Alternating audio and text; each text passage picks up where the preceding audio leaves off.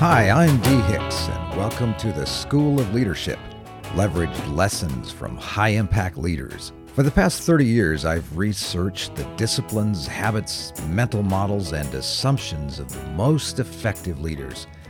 This podcast takes what I've learned from over 2,000 of these influencers and distills it into practical tools and tips you can use immediately. So let's get started.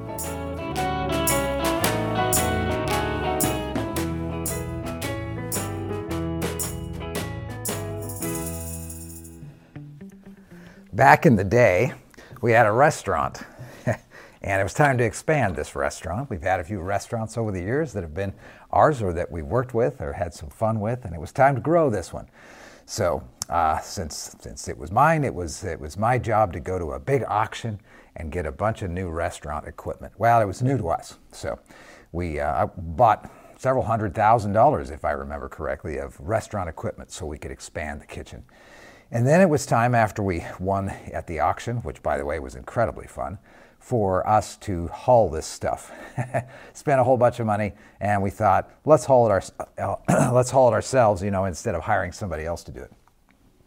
So I had a couple guys that were working with me come down and help me haul this stuff and put it in the back of the big trucks that we were going to haul it back to the restaurant for the construction. And Lauren, one of the guys, let's call him Lauren because that's what his name was, right? And he and I started to move the first big heavy piece. Maybe it was about the size of this table. If I remember correctly, it was like a countertop, and it maybe had some storage under it, and it was one piece, so you couldn't really dismantle it. And it was stainless steel and quite heavy. It's time for us to pick this thing up and haul it out down to this bit of a hallway and then up into the moving truck that we had waiting for us out there. So I picked up the truck. Picture this: picked up the table. I'm at one end and Lauren's at the other. And I picked up the table and started to move one way, and he started to move the other way. And then I looked at him and stopped, and he looked at me and stopped, and I moved to coordinate with him, and he moved to go the other way. We stood there with a little bit of a weird, awkward stainless steel counter hauling dance for a hot minute. And I said, wait, and we set the thing down. And I looked at him and I thought, for a flash, I've never moved anything with this guy before. I don't know if he knows how things are supposed to move. Come to find out, he really didn't. I said, all right, let's try this again. Let's pick it up together and let's go this way. And as we started to pick it up, he picked it up on a corner over here, and I picked it up in the middle on this side.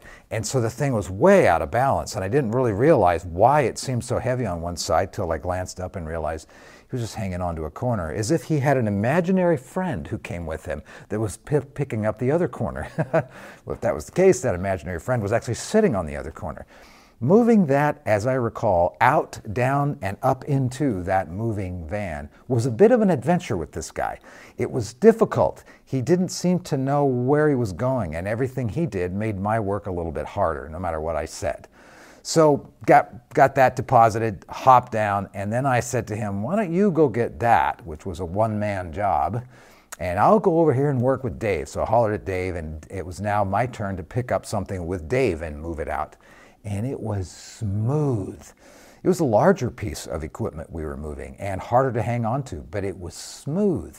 He and I both had a sense of where the center of gravity was, where he should hang on, where I should hang on. Should we go sideways or one of us back up? We had this sense of poetry about it when we moved. It was a whole lot easier for us to move together on that than it was for Lauren and I to move that other lighter, easier to hang on to piece of equipment. Well, what was the deal there? What was going on there? And I think that illustrates a lesson that you and I can take to the bank as leaders or managers or supervisors of people, someone who's trying to influence a group of people to work well together.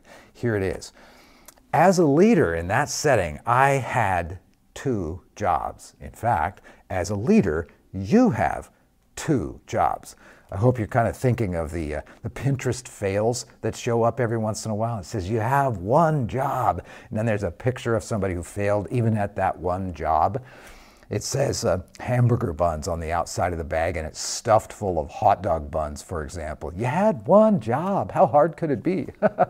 Well, for us as leaders, we have two jobs. How hard can it be? Well, it can be kind of hard sometimes, mostly because we think if we do these two jobs once, it should just stick. But no, we have to do these two jobs over and over and over and over and over again. What are our two jobs as leaders? These two jobs I did not do with Lauren, and I did do them with Dave. Here they are. Our two jobs as leaders are to create clarity and to create alignment. Clarity and alignment are like the right foot and the left foot of any person who's moving, of any organization that's moving. They're the first step and the second step, the first step and the second step. Clarity means we need to be crystal clear about why we're doing something. And we need to be crystal clear about what we're doing, especially in the broad strokes. Crystal clear about why we're doing it and crystal clear about what we're doing. Alignment, which is our second job, means that we need to answer the question, who is doing this and who is doing that? Who's responsible for this and who's responsible for that? It's a pretty big deal as a leader if you take somebody and put them in the wrong place and say, you're the one who's responsible for that, but they don't know their head from a high rock, or they're incredibly skilled in this area over here, but there's no carryover into a new area that you've assigned them to.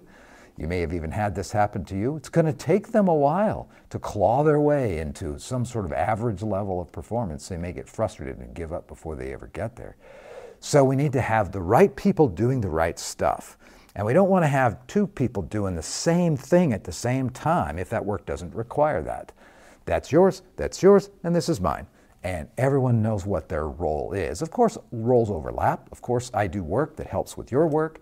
But we got to make sure everyone knows whose is this. We also call that decision rights. Who has the decision on this and who has the decision on that? Therefore, who has the responsibility for that? Everyone in the enterprise needs to know who. All right? And then the second way you and I create alignment is to answer the question, how? Now, remember, if how I'm doing it, and I'm working with you, runs at odds against how you're doing it, we are going to have a problem. We will not have alignment if I like to do it this way, but you like to do it that way, and the two run into each other. I will make your work a lot harder than it needs to be, or you mine, if how we do it doesn't work together. Common ways that we experience that problem or that lack of alignment is you take somebody who's an expert in an area and turn them loose and put them right alongside someone who's a novice, and you don't say to the novice, you need to learn from the expert. The novice might not even know he's a novice.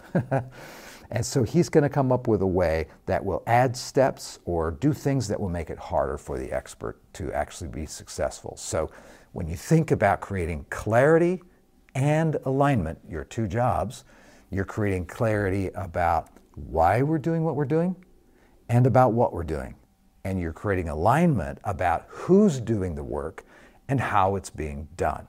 And make sure that everyone understands what that is. Because you got two jobs: create clarity, create alignment, create clarity, create alignment. And the reason that these jobs go on forever and ever and ever as a leader is because whenever a new way of doing it, a new how occurs, it's going to affect the who. That's going to affect the what, and that's going to affect the why.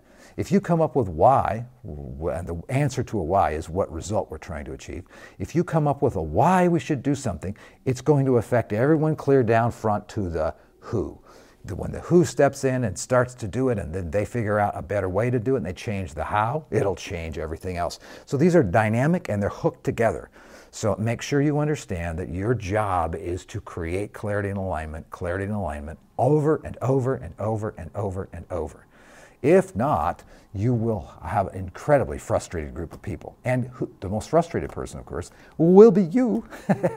Been there, done that. So how do you know if you actually have achieved clarity and alignment?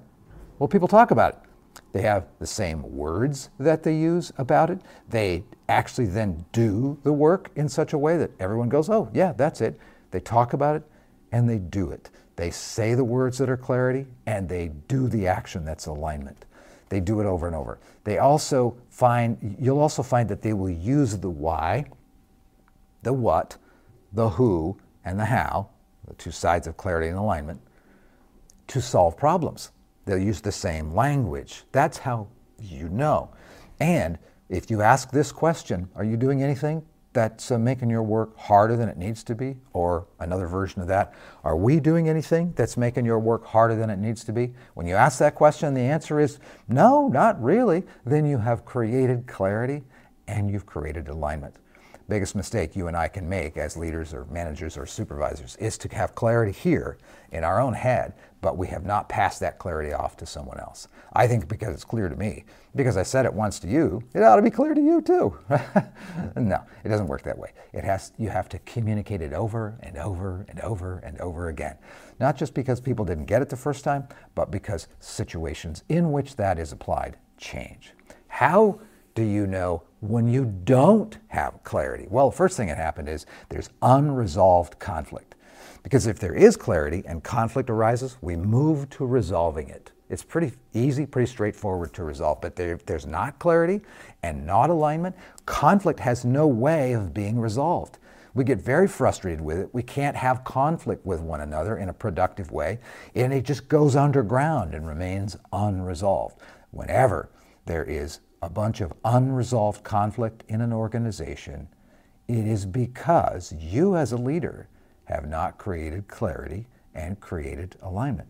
Another way you know that there is not clarity and alignment is if people are wasting a lot of time and energy, either because they're bored or because they're stressed out of their mind with too much to do, but it's all pointed in the wrong direction.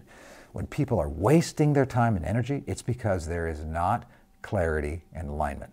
Now, I don't mean an occasional bad hair day where things just don't go right. I don't mean that.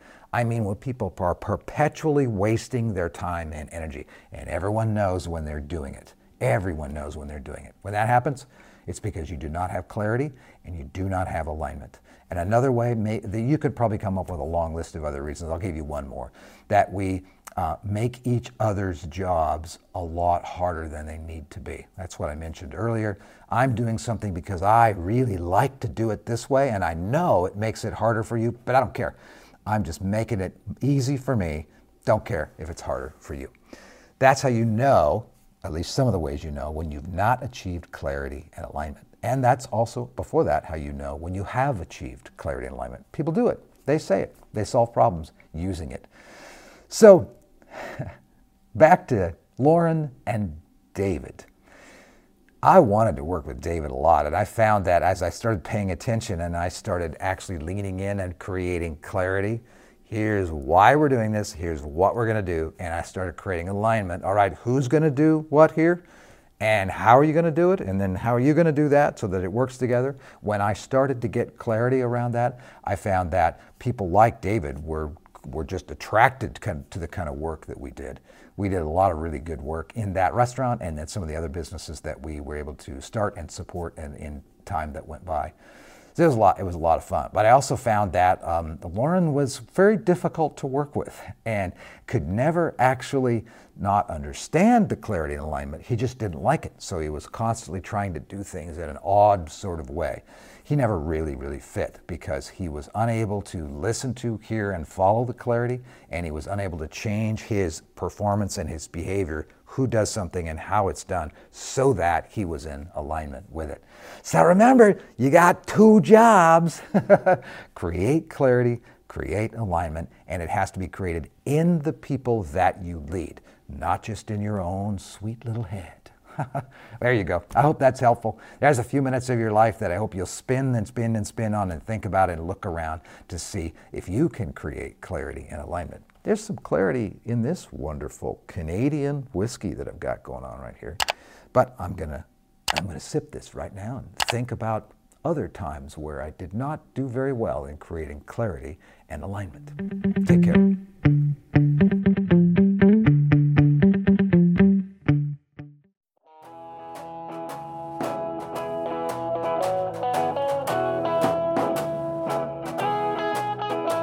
Thanks for joining me in today's School of Leadership. This podcast is part of the Archimedes Experiment, leveraged wisdom from the world's most effective leaders. If you're interested in more, go to my website, dhicks.com. Remember, my first name has only one E. Well, you'll find more short and helpful podcasts, books, and blog posts. If this was helpful, maybe even share it with some of your friends. Have a great day.